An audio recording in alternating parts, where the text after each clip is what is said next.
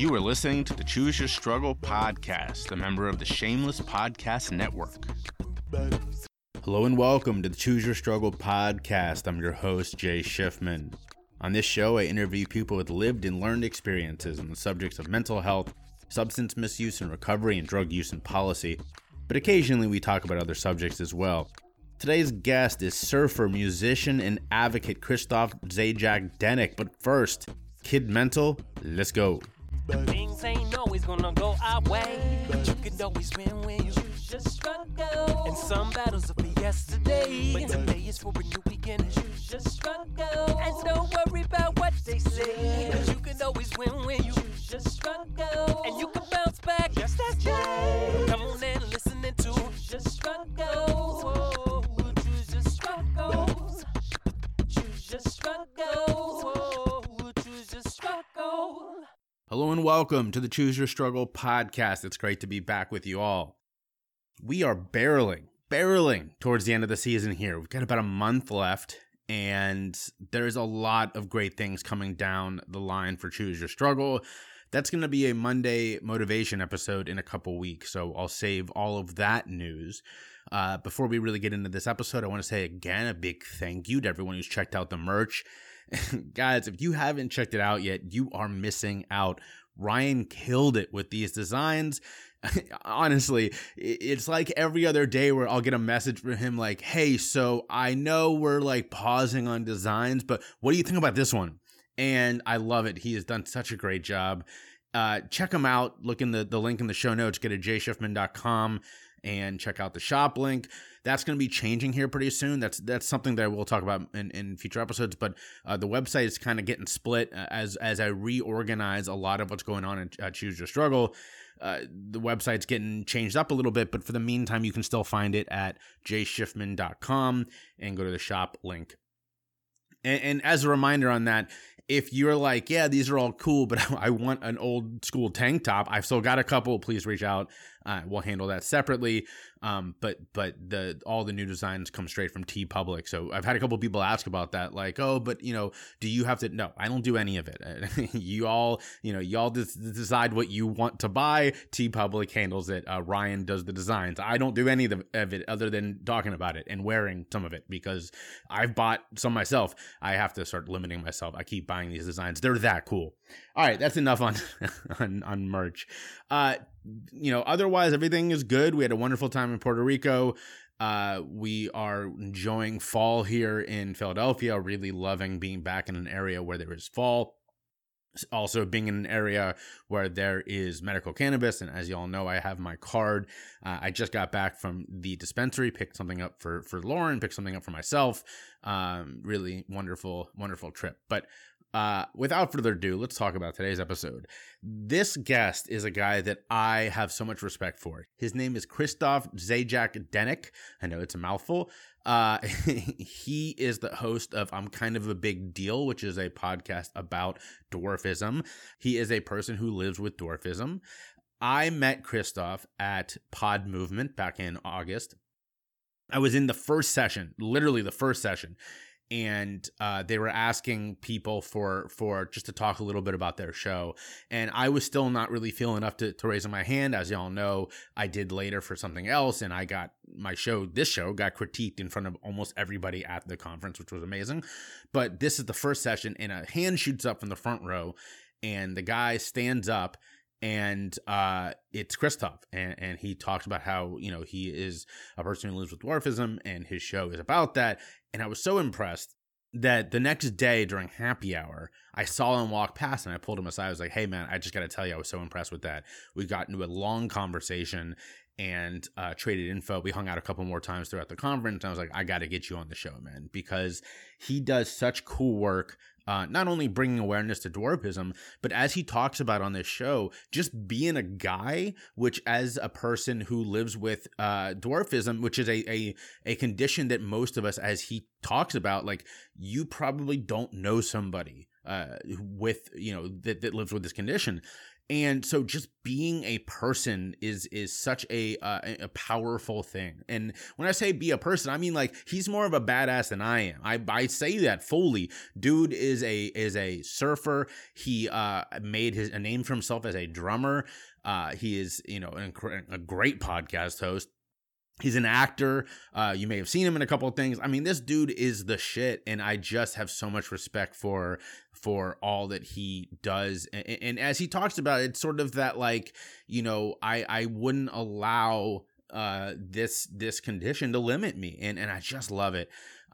He is truly inspiring, and the work he does with families and with other people that have dwarfism, are living with dwarfism, and the desire to be seen as a person and help them be seen as a person it's like, I just love it. I respect the hell out of him. So please enjoy this conversation with Christoph. Check out all of his work. There's some stuff in the show notes. A new project that he was a part of is in the show notes, about living with a disability. Just very, very cool stuff. So please check him out. Reach out to him. He is such a welcoming guy. He would love, as he says on this, he's like, please do this. The best thing you can do is just, see us as people and talk to us, and so reach out to him, have a conversation. He's a great guy to chat with, as you'll hear in this conversation. So without further ado, enjoy this conversation with Christoph Zajac Denik. In June of 2021, I accomplished something that is all too rare for those with lived experience. I told my story and made my call for change from a TED stage. The fact is, our society puts too much emphasis on those with learned experience. The person who spent 20 years researching something. And that's okay, because those voices are incredibly important. They provide the information that the rest of us run with. But we can't minimize the voice of those who've actually lived these experiences. That person doing research can't tell you what it really feels like to go through withdrawals, and they shouldn't want to. We need all voices at these tables. So if you're looking for someone who actually has lived these experiences, who can talk about struggling with mental health and substance misuse, who can talk about what it really feels like to go through addiction, who can speak eloquently about the war on drugs from both a learned and lived experience, reach out to me. And if you're looking to create a more complete experience, a roundtable or whole cadre of speakers, I can bring numerous people with me who have experiences that are unlike mine and unlike anything else that you've heard. So reach out to me today, and let's create a complete learning experience for your office, your club, your school, or anywhere else, because these voices need to be heard, and these lessons can create change today. Reach out, and let's all choose our struggle. Find me on social media. Check the link in the show notes or search for me, Jay Schiffman, on YouTube and LinkedIn, and Choose Your Struggle on Facebook, Instagram, and Twitter. Hi, I'm Christoph Zajac Denik. I'm a journalist, an actor, a stuntman, a surfer, and I do a bunch of other crazy things in Southern California.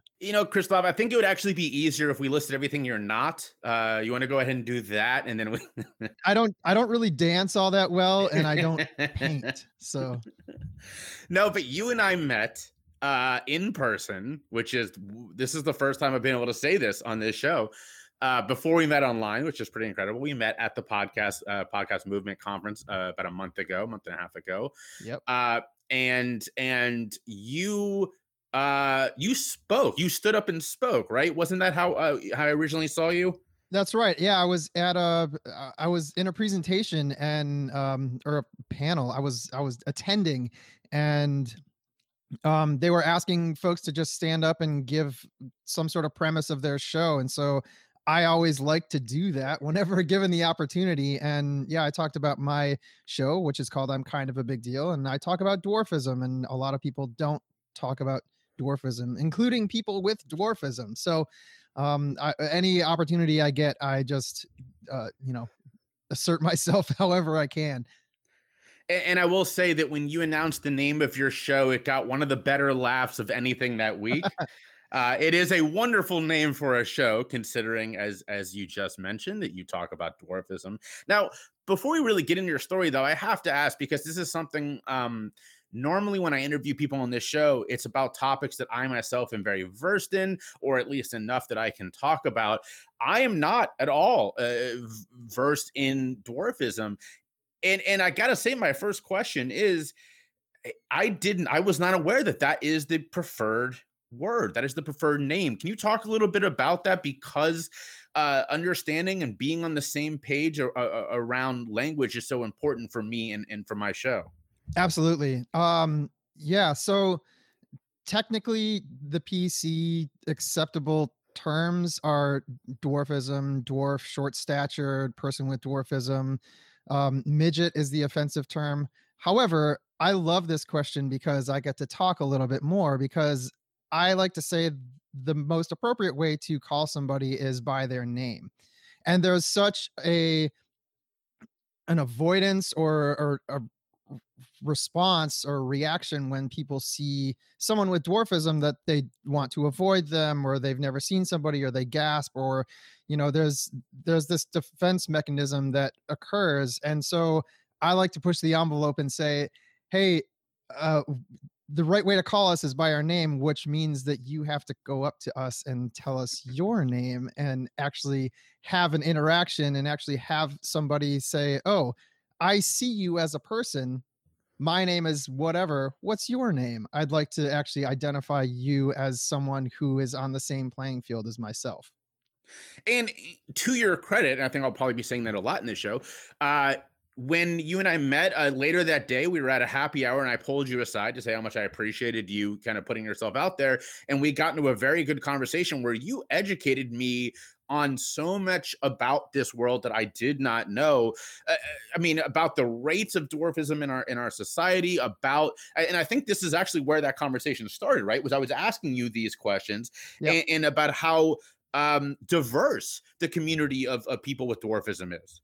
Yeah, it's very diverse. I mean, the thing that brings us together is a common physical disability. And I know disability is kind of an arguable term, but it really is. I have skeletal dysplasia. I've had to have multiple surgeries. It's not that we all believe in right wing or left wing politics, or we all are soccer players or whatever. We're just, we share this commonality in our physicality.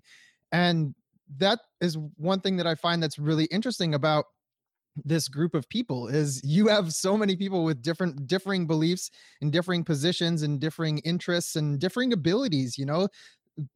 My dwarfism is cartilage hair hypoplasia, which is a very rare form of dwarfism. I'm 4 foot 4 inches tall, and the majority of other people that I know with my dwarfism are significantly shorter than I am. Vern Troyer, who played Mini Me, also had cartilage hair hypoplasia, and I believe he was 2 foot 8. Other friends of mine who have CHH are in the 2 foot 10 to 3 foot range. So I just constantly say that dwarfism is a mixed bag, and you never know if you're going to have multiple surgeries or no surgeries, or pain or no pain, or there really is nothing out there that says this is what dwarfism is, except that you're human. A beautiful point, and I think launches us into the direction I want to go next, obviously, which is your story. You know, is there a piece of this that is hereditary? Or was this very new to your family when you were born? Yep, both actually. So I'm the first and only little person that my family has ever known, so far as we know, and it's a recessive gene. So both of my parents passed along a recessive gene to me, Huh. and that created whatever this is. And they knew right away when I was born that there was something, that there was dwarfism in the mix somewhere. There was something that was off with my skeleton. I had signs, and they didn't know exactly what it was, but they knew that there was something. And so it took a while for me to get the proper diagnosis. And once we did that, we ended up going to see a doctor. We found Dr. Kopitz in Baltimore, Maryland when I was 2. And my family, we're from Detroit, Michigan, and we traveled from Detroit to Baltimore multiple times a year, every year for 16 years when I was a Wow. kid, to get these checkups and everything like that. So there's a lot that's involved, but yeah, it is hereditary. And it's along with the medical stuff, there's a lot of unique social stuff too. And I was a darn adorable child, so I got a lot of love. And I was the only one when I was born. I'm the oldest cousin on one side of my family, and I'm among the oldest on the other side. And so I got a ton of attention because, again, I was adorable, but also I was just there for all the love, and it was pretty awesome. So, embracing your one's own identity is hard enough. I mean, this is something we talk about on my show all the time because that's a key component in struggling with issues like substance misuse. But I'm thinking back to when we're in our adolescence, and we're not always the kindest to people who are different. It sounds like you had a lot of love at home, but was that the case sort of out in the real world as well? It really wasn't. I mean, sometimes it was. And you know, like you have mentioned already, there you haven't had exposure or experience with other little people per se, at least to the extent that you and I have had already. And that can create, misunderstandings and um issues of anxiety or around other people and stuff. And so I was made fun of. I was pointed out. I still have people taking clandestine photos of me in the grocery store or wherever I go. That's just a regular thing with little people, because people see us and they're like, "Well, I've never seen this before. I better capture it." And I have a camera on my hip. Um, yeah, I mean, I would hide in department stores when kids would, point me out and stuff. Or it was even adults that would laugh at me when I was 9 years old, just walking around, because they knew, like, I walked funny or my legs were bowed or whatever. So you learn to kind of develop a thick skin at an early age. That being said, the people that got to know me, my family, my schoolmates, everybody was super cool. It wasn't something um that kept me apart from other people in a big way. It's those folks that never had the exposure or the experience, and therefore they lack the empathy, or being able to see outside of my physicality, my disability, my skeletal dysplasia. And so that that was always something it's going to be something that's always really difficult to surmount.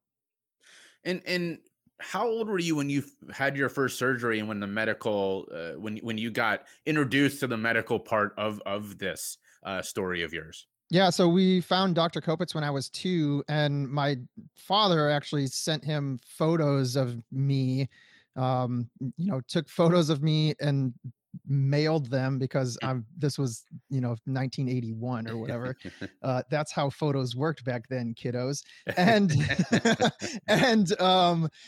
said, "Yeah, I think I can help your son." And so we drove to Baltimore. Um, that was at 2, and then over the years, I had seen him for, multiple years. And at 6, he said, we're going to do the first round of surgeries. So it was, I don't know everything that they did, but I know, like, one of the major things that they did is they created non-unions out of the fibulas. With in the bottom, at the lower half of your leg, there are two bones. There's the tibia and the fibula. The tibia is the weight-bearing bone, and the fibula is the bone that grows more quickly. Or maybe you can say that the tibia grows more slowly in people with dwarfism. But the fibula causes that bow-leggedness, and if that progresses, it can become really difficult and there can be pain involved. So I have non-unions in my fibulas. They haven't been connected since I was 6 years old. If you look at an x-ray, it looks like a cartoon character like took a chomp out of my bone and just left it there. And then there were some other things that they did. And I was in essentially a body cast for 3 months over the summer, healing. And then, after you get the cast off, you have to go and go through physical therapy, learn to walk again. So that was probably 2 or 3 weeks of that, because I just was a super active kid. I wanted to get back out and get on my legs, get on my feet, and get moving again. So you're going through this period where you're having these procedures, and also as literally every person alive does, you're starting to learn about who you are and your place in the world. And I can imagine that this would have been for anyone going through any sort of trauma, this is incredibly difficult because you're forced to add this other layer of self-understanding on top of the one that, this development we all go through. Yeah, absolutely. I like to say that little people grow up before everyone else. And it's I really love your jokes, man. You are just on it. I need a drum machine every time you've got this. Oh, I can do that if you need it.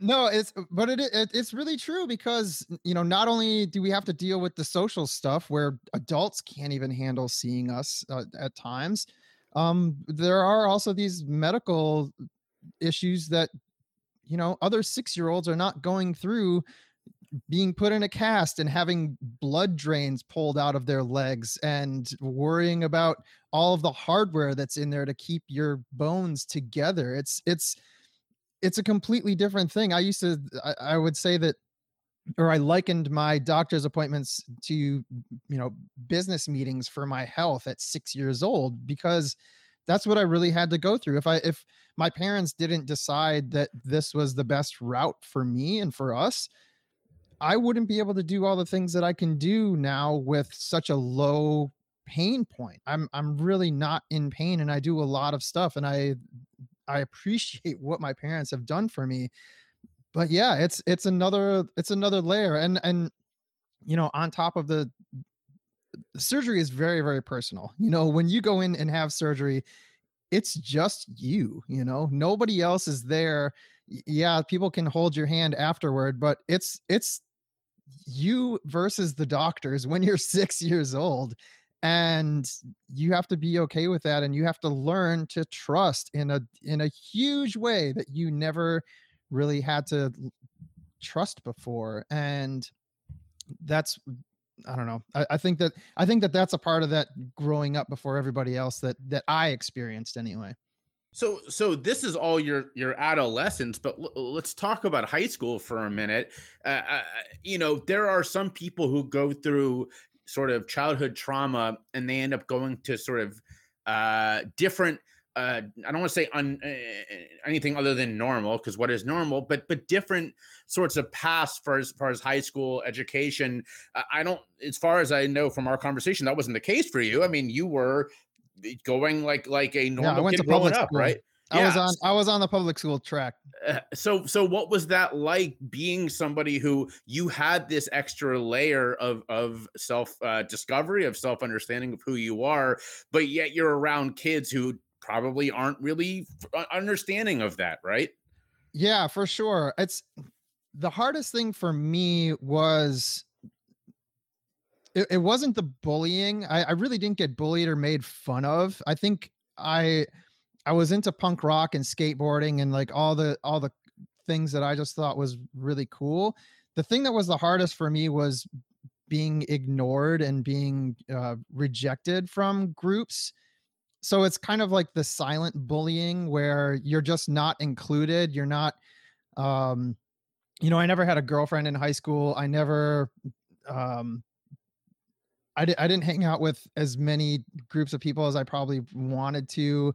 I wasn't I wasn't included in like the normal activities that everybody was doing. And it really wasn't because of my physical, like I couldn't do the stuff, I could go bowling, I could go do whatever, but I wasn't thought of as someone who should be called for those things. And that was what was really tough is, I got included on some things, but a lot of the times I was just, not included on those things. And so I didn't realize that until later on. I was like, well, high school was great. And then I realized, oh man, I didn't go on dates. I didn't do these other things. And it was just, looking back, it's kind of, I see what it was.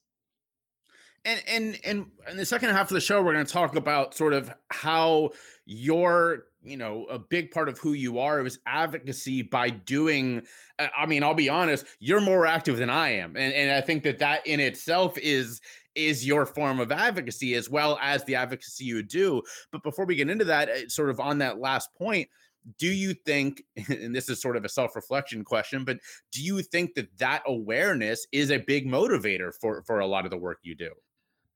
It is for sure. Yeah. I mean, it's that awareness and realizing that so many other people have had the same experiences in their own stories. I didn't really know that or understand that or even think about it or accept it or ponder that. And once I just opened the floodgates, there were so many other people who said, "Yep, that's me too. That's my experience as well." And so I also have become connected with parents who have little people, and there's no manual for children. There's definitely no manual for little people, and you just have to, people say it's just love. Like you just have to love them and stuff. And yeah, that don't not love them. But also I think it's really tough to navigate when people are always using language like our society always thinks bigger is better and uses higher as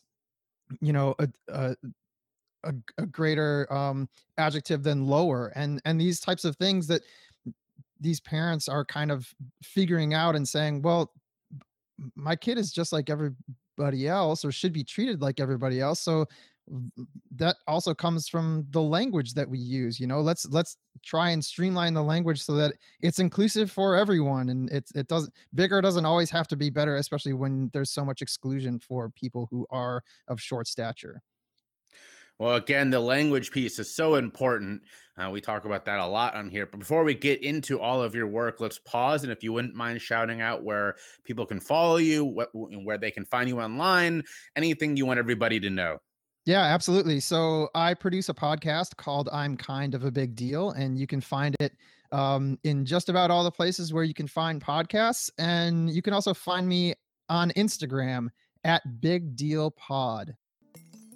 Hey y'all, it's me, your host. I'm sorry to interrupt what I'm sure is a fantastic episode of the podcast, but I have to give a quick shout out to my partner, Roadrunner CBD. They have been working with me for a while now, and I just love their products. They have everything from tinctures to muscle gels, and all of them are fantastic. I rub the muscle gel on my legs before I run, and they keep me feeling pretty good, which is saying something. So check out Roadrunner today at their website, www.roadrunnercbd.com/ref, REF/CYS. Again, that's roadrunnercbd.com/ref/CYS, and use the code CYS at checkout to let them know that I sent you and get 10% off. Trust me, you're gonna love this. I've sent some of their products to a couple different people, and they've all become repeat customers. So check it out today, and don't forget to let them know that Choose Your Struggle sent you. Thanks for sharing the podcast with your friends. If you're listening on Apple, please rate and review, or check out the review link in the show notes. And don't forget to subscribe wherever you get your podcasts. So, at what point in your adult life did you decide, all right, I'm just sort of going, it almost seems like, I guess to rephrase this a different way, is that you have made it your mission as an adult to just be a guy who does a bunch of cool shit, right? I mean, you're a drummer, you're a surfer. I mean, all this incredible stuff. Was this a conscious decision where you went, I'm going to do these things to show that I can do them? Or were you just like, I like doing this stuff and I'm going to do it?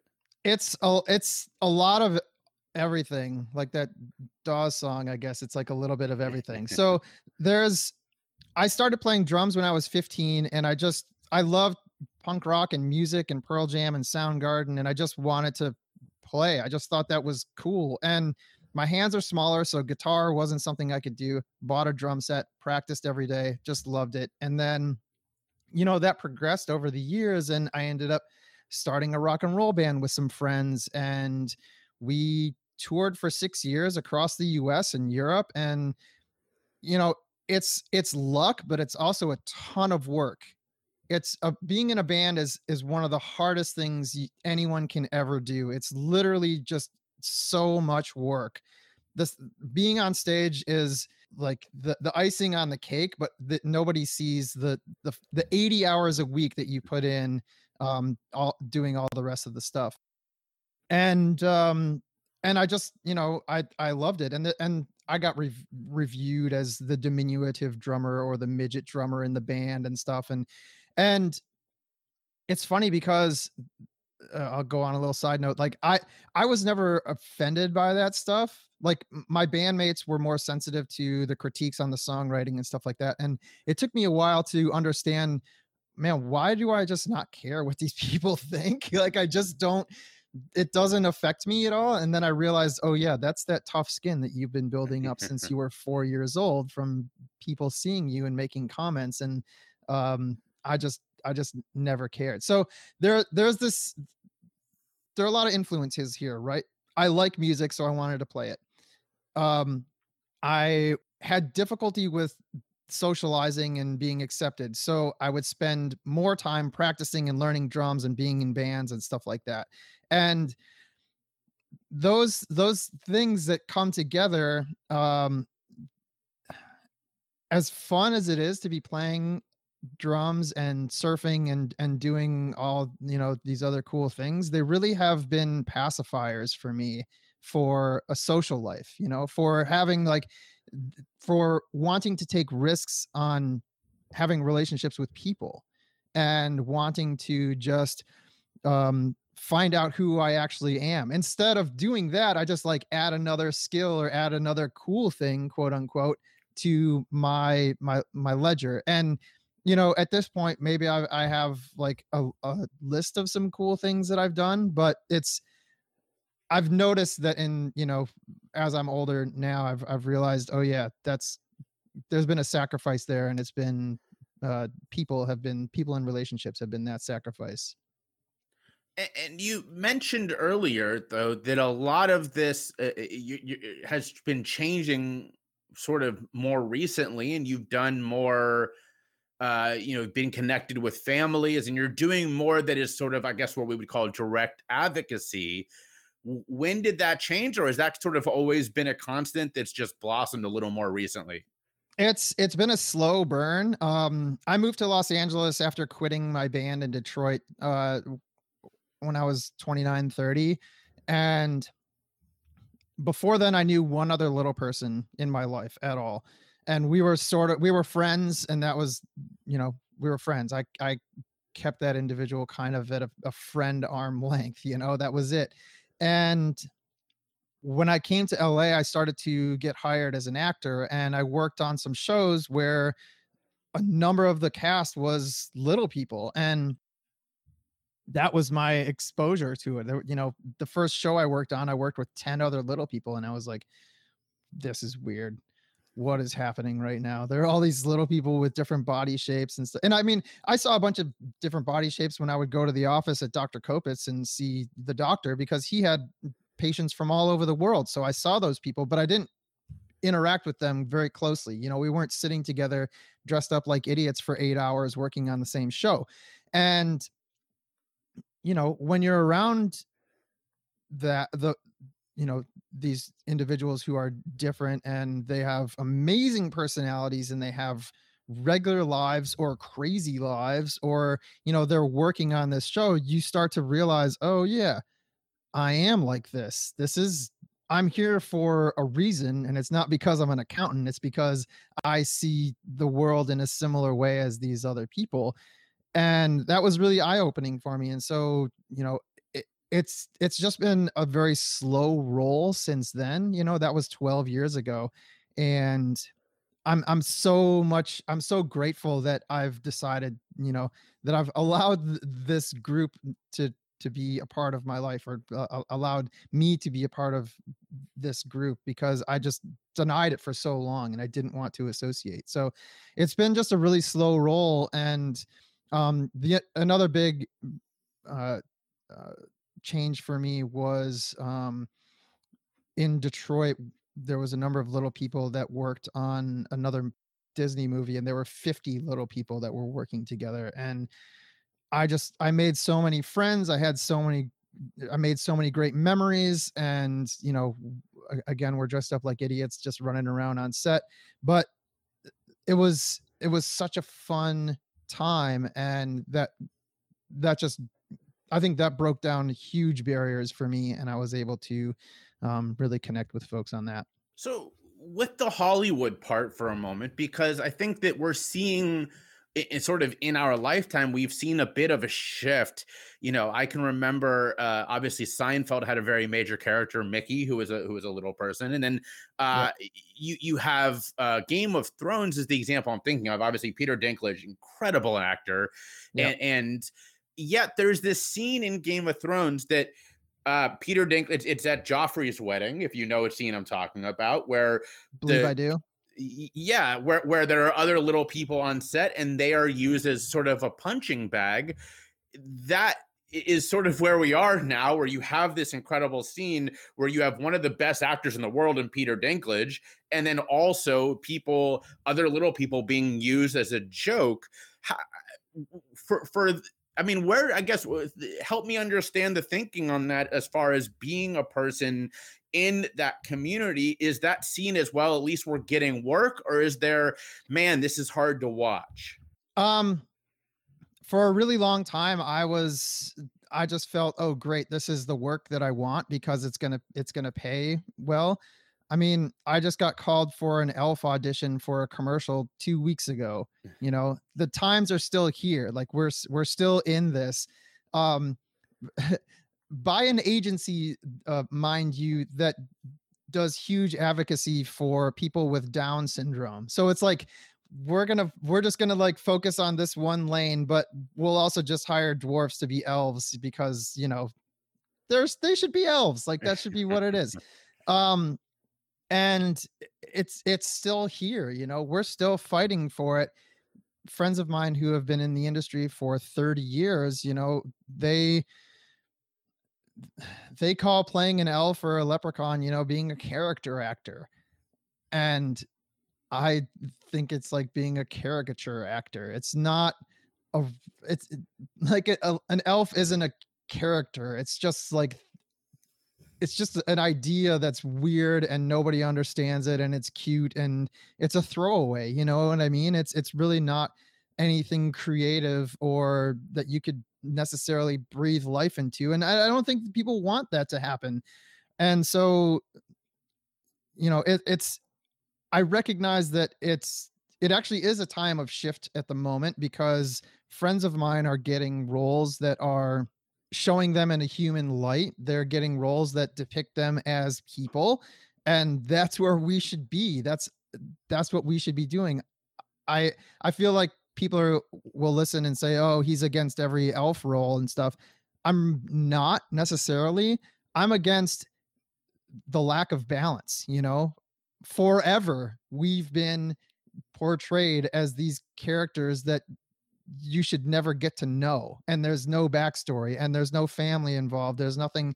And Peter Dinklage is incredible, and I've had the opportunity to work with him. He's been great, and I'm so happy that we have somebody like him who is a captain on the ship.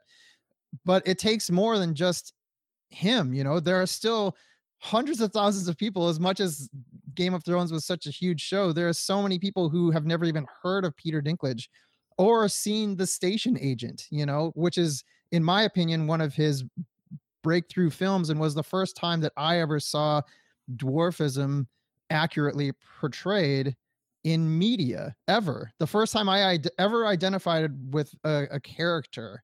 And I mean, that's character acting to me. That's playing, you know, someone with a backstory and a heart and a mind and a soul and desires and hurt and pain and all these, everything, you know, a life. It's not an elf or a leprechaun. And, you know, it's okay, fine. Like you can toss us some of those jobs, but please recognize us as actual human beings. I mean, it's only been recently that I've seen the word midget be dropped from casting calls. Whenever I look on LA casting, like I used to see midget, and now maybe 2 years ago was the first time I started to see that word being like reduced or dropped. But also, I mean, in the past 2 years, I've gone to comedy clubs or been a part of comedy events where there's been comics that just get on stage and punch down for 10 minutes on midgets. It's still this acceptable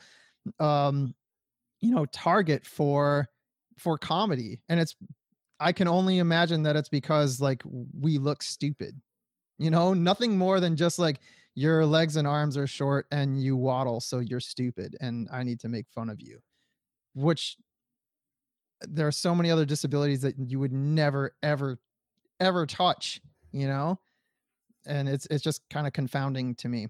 I don't like to play the poor me role. I just like to, this is my experience. I've recently had this, but also, and on the side where we're talking about things moving in a great direction, my friend Alexa has been booked on 2 commercials where she's just a person, and you see her body and you see her action, and she's wearing human clothes, and it's beautiful. It's great. That's the way we should be heading. I think you make such an important point, which is that we are in this age finally where sort of cheap humor is no longer accepted.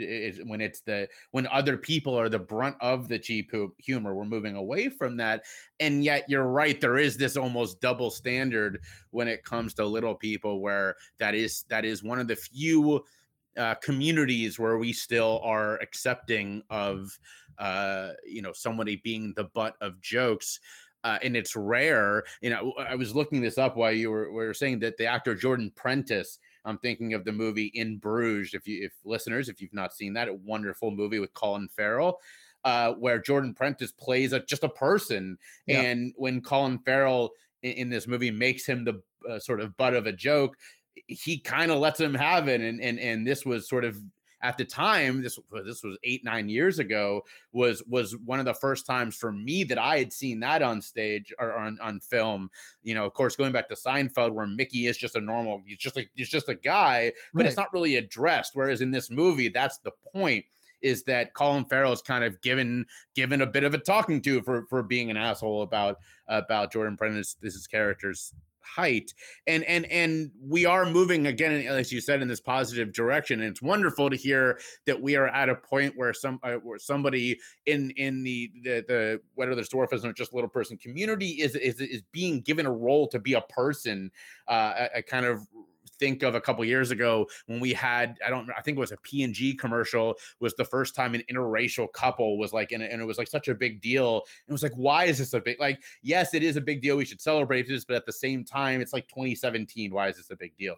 Yeah, exactly. And that's the thing. I mean, I think films are willing to take the risk on showing people with disabilities as humans. I know a lot of wheelchair users who are actors, and they say, I've never not played a wounded veteran. I've never not played.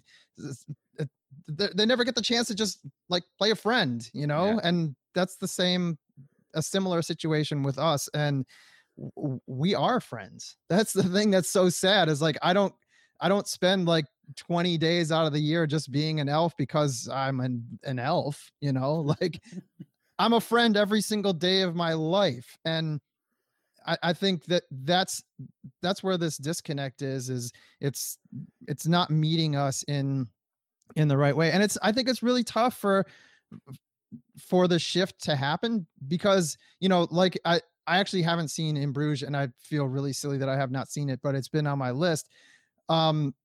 That talking to, I think, can label us, the angry dwarf, because we don't want to be put in that box. Also, whenever we, come out in anger, it probably is really silly or cute or adorable that there's this little human who is angry or upset or voicing their opinion. And, that's again, just a not seeing us as someone with actual feelings, or someone who, actually should take up space in this world, because we're here, we already do. And we need to occupy the same place that you do. And I think the other side of that is, I never really allowed myself, and because of that, I also wasn't, uh, good at talking about dwarfism. I always felt like I was going to bring down the vibe talking about my surgeries or, things that I was going through or uh, social pain or whatever, things that were embarrassing. I still have kids that come up to me and ask me if I'm a little person or ask me like why, I was in the grocery store the other day or a couple years ago, and this kid saw me and said, Mommy, why is that little boy all alone? I'm bald with a beard wearing glasses by myself in a grocery store at 8 p.m. Like it's, we're confusing. I totally get it. But, and that's, to me, that's an adorable reaction where, a 7-year-old sees me and says what they say or says what they see. I think that's the difficult thing. We're not always so versed on expressing our feelings because we don't find them valid, because we really haven't had the opportunity to talk with people and share what we feel and what our lives are like, because we don't think that people actually want to listen. And I understand that other people, average height people, probably find it awkward to come up to a little person and say, hey, what has your life been like? What's been hard? What's been good? Like, I don't know another little person. Like, can you tell me about what your experience is? The thing is, so many little people are ready to talk about this. So many other little people, if you approach them and say, can we talk for 5 minutes? I just find you interesting. And I would love to introduce myself and just, I want to feel comfortable. And, I'm sorry if this is weird, but just, I don't know what to say. I think so many little people would be receptive to somebody saying that. The folks that because we all want to teach, we all know what this experience is. And so, this is a long walk around the block for, from the story that we were talking about. But I think that angry dwarf visibility or that, what you see in that angry dwarf would be so much better understood if people would just allow us to feel like we want to be heard and seen and, understood. And you've created a safe space for this with your show, and you have, provide a service. You said a lot to parents who are trying to learn about this. What kind of, whether it's responses to your show or people you're talking to, what kind of questions are you getting mostly, and how have you gone about making your show into this thing that is sort of a mix of both education and pretty good entertainment? Oh man, thank you so much for those kind words. I appreciate it. I'm just trying. That's really all I'm doing. But honestly, it's being on shows like yours. I'm a fan of your show. I love the questions that you ask. I love the guests that you have on. I think it's important, and a lot of this is starting from ground zero. I appear on a lot of podcasts, and this isn't a slight to anyone's podcast, but I get asked very similar questions. And I love that, because my voice gets to get out there and say, these very basic to me things that are unique, and they're setting the groundwork for other people, little people and average height folks. And I love that. And the fact that anybody wants to come on my show and talk to me about their story, I'm beyond honored. I've come a long way in my acceptance of myself and of little people. And I know there is so much shame, and there's so many hurt stories, and there's so many stories that, I won't even hear, and they're just locked away, and some of them are gone now. And I think however I can help to share those stories, it's just an honor. I don't know what else to say. I just appreciate that anyone trusts me. So this is this is always too simple of a question, but I like to ask people who are direct advocates like yourself, what can people who are not part of your community or do to, number one, help? What, if to my listeners who are listening to and are very, wow, this is so incredible, this is touching, what do you want them to know? What can they do to better help spread the message, or really whatever it is that you think is needed?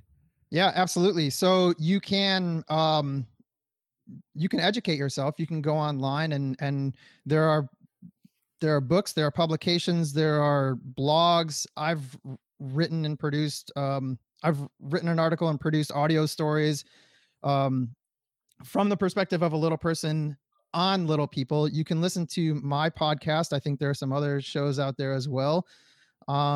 Listen to these stories and take them in, and the next time that you have the encounter or you are confronted with a little person,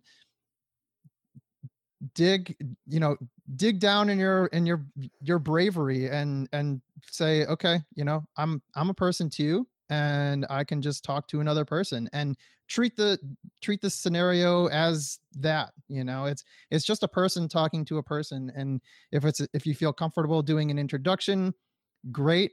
If you feel comfortable flashing a smile and some eye contact, any of those things, I think, just shows that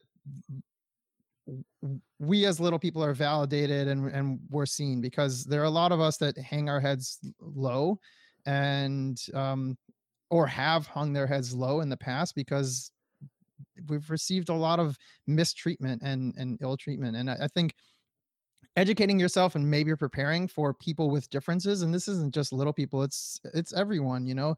There are, I just saw this PSA about I think it's called We Are the 15%, and it's just showcasing all of these disabilities. And at the end, the woman says, that's 1 billion people in this world with disabilities. And we're out there, we're going to be seen. We have left the house. Be fully warned. We have left the house. And, I think we just want what everybody else wants. We just want to be seen and heard and treated like a person. So we're low on time, but I don't want to finish without talking about the movie, the link you sent me end of last week. Just talk about that real quick, and I'll make sure to put that in the show notes as well. Awesome. Thank you. abilityandprogress.org is the website. It's a short film / music video. And I like to say it showcases 5 individuals doing things who do not look like they should be doing those things. It's really just highlighting ability over disability, because we're all doing our passions. We're doing things that we really love in this video. And at the end, there's a reveal that shows what a lot of other people see before they see us for our skills and our talents. And so, abilityandprogress.org. There's some incredible behind the scenes footage. There are profiles and interviews for each of us, and there are also some incredible statistics and a pledge that you can sign. So, please check it out, abilityandprogress.org. Well, besides that, please, one more time, shout out where people can find you, where they can follow you, and then we'll go into the final questions. Absolutely. So you can find me on my podcast, which is called I'm Kind of a Big Deal, just about everywhere you can find podcasts, and on Instagram at Big Deal Pod. So we always finish with the same 2 questions, as you know. Number 1, what are your self-care habits? I meditate and do yoga every morning, and I also go surfing as much as I possibly can. You're the first person on here to say surfing. I've been saying this for a while. I need a gong for whenever there's something mentioned for the first time on the show. And I would gong right now for surfing. That's yes. Great. So final question. We've now spent the last 45 minutes hearing why you're amazing, why everybody should check out what you do. But this is your chance to shout out other people, whether it's people you're following, reading, listening to, watching, anything that you think we should know about and go check out. Yeah, absolutely. Some books that I have read recently. One is by Sinead Burke. It's called Break the Mold, and she's an author who happens to be a little person. And the book is kind of geared towards grade schoolers, but it's really for everyone. And it shows her passion and her acceptance for everyone, and it's really just a beautiful book. Little Legs, Big Heart by Kristen DeAndre.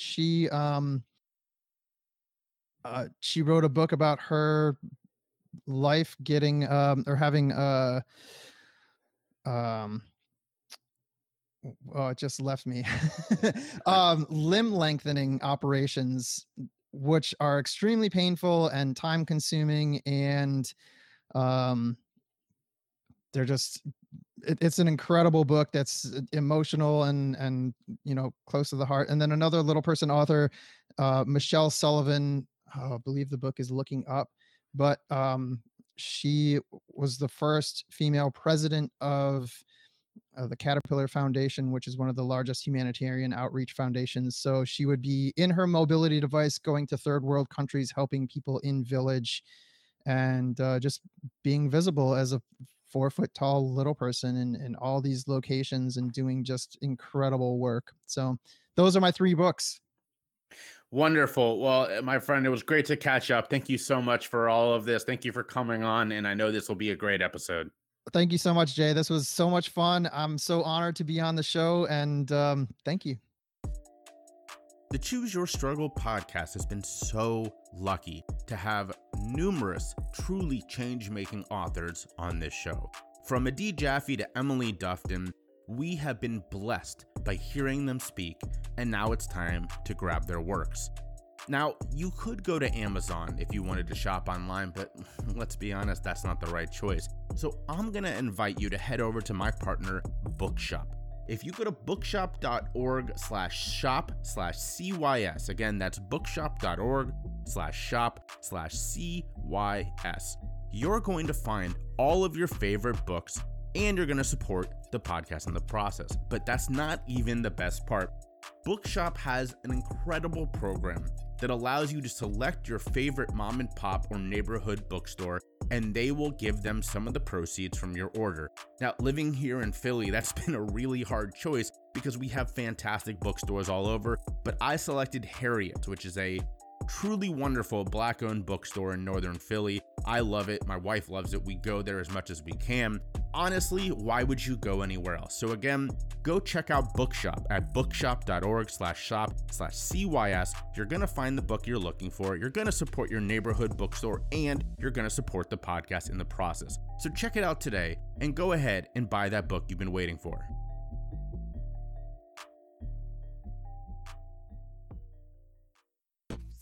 Subscribe to my Patreon for behind-the-scenes looks at the podcast, sneak peeks, and bonus data. You'll also get a discount on Choose Your Struggle merch. Find it at patreon.com/chooseyourstruggle. All right, we've come to the end of another episode of the Choose Your Struggle podcast. Thank you so much for tuning in. Hope you enjoyed that conversation with Christoph. That noise you hear is me opening the cards. So before we get to that, just again, I want to say thank you to Christoph. Thank you to everybody who listens. Please reach out to him. He wants you to. He wants to chat. You know, there are sometimes when I say that and like the person does mean it. I don't want to diminish that. But like, you know, we all want people to reach out and say like, hey, I really enjoyed it. Like, speaking of which, when I dropped that episode of I'm the Villain, a couple people reached out to say they were going to go subscribe, which is very cool. A couple people from their show, their listeners reached out and said, I was so impressed with this interview. I'm going to subscribe to yours. Like, we love that shit, of course. But there are some people like Christoph who just want to have the conversation and are willing to just shoot the shit and like help you understand their life. And I admire the hell out of them for it. So please reach out to Christoph. I am shuffling the cards. We're going to use one of Blurt's card packs this week. It's the 54 Reasons Why You Matter, in honor of Christoph, because as he talks about on this, sometimes he, you know, the way he is seen is not as a human. And so this is a reminder, not just for him, because of course, but we all are. No matter who we are all just humans. So 54 Reasons Why You Matter. Your thoughts, insights, and perspectives enrich the lives of others. That is accurate. I actually, before recording this, I had about a 45-minute chat with Kyle Blanks, host of the Corner of the Clubhouse on the Shameless Podcast Network. If you haven't checked it out yet, please go do so. Corner of the Clubhouse. and we have these really interesting chats. There's usually not an agenda. One of us will have something to ask the other one about work. We're doing a lot of cool stuff, but then we'll get off on these tangents, and they're enjoyable. So even if you are having a day where you don't feel that way, know that there is somebody out there who is like, man, I can't wait till I get to chat with this person again. So definitely remember that. Your good egg for today, I keep bumping the stand this is on, and I feel like I'm ruining this sound. Your good egg for today is like, I know it's the fall and we usually associate sort of reorganization and cleaning with the spring, but in getting ready for one of the projects I'm working on that's going to have other people in my office, I did a reorganization of my office, sort of just a tidying up, and it just felt good. It felt needed. I had a lot of paper sitting around that I could have filed a long time ago. So that is your good egg for this week. Clean up your space, clean up yourself, do some reorganization, whatever that's going to make you feel good and make you feel on top of stuff, because it really does have a pretty incredible effect on your mental health. But as always, the most important thing, as always, is be vulnerable, show your empathy, spread your love, and choose your struggle.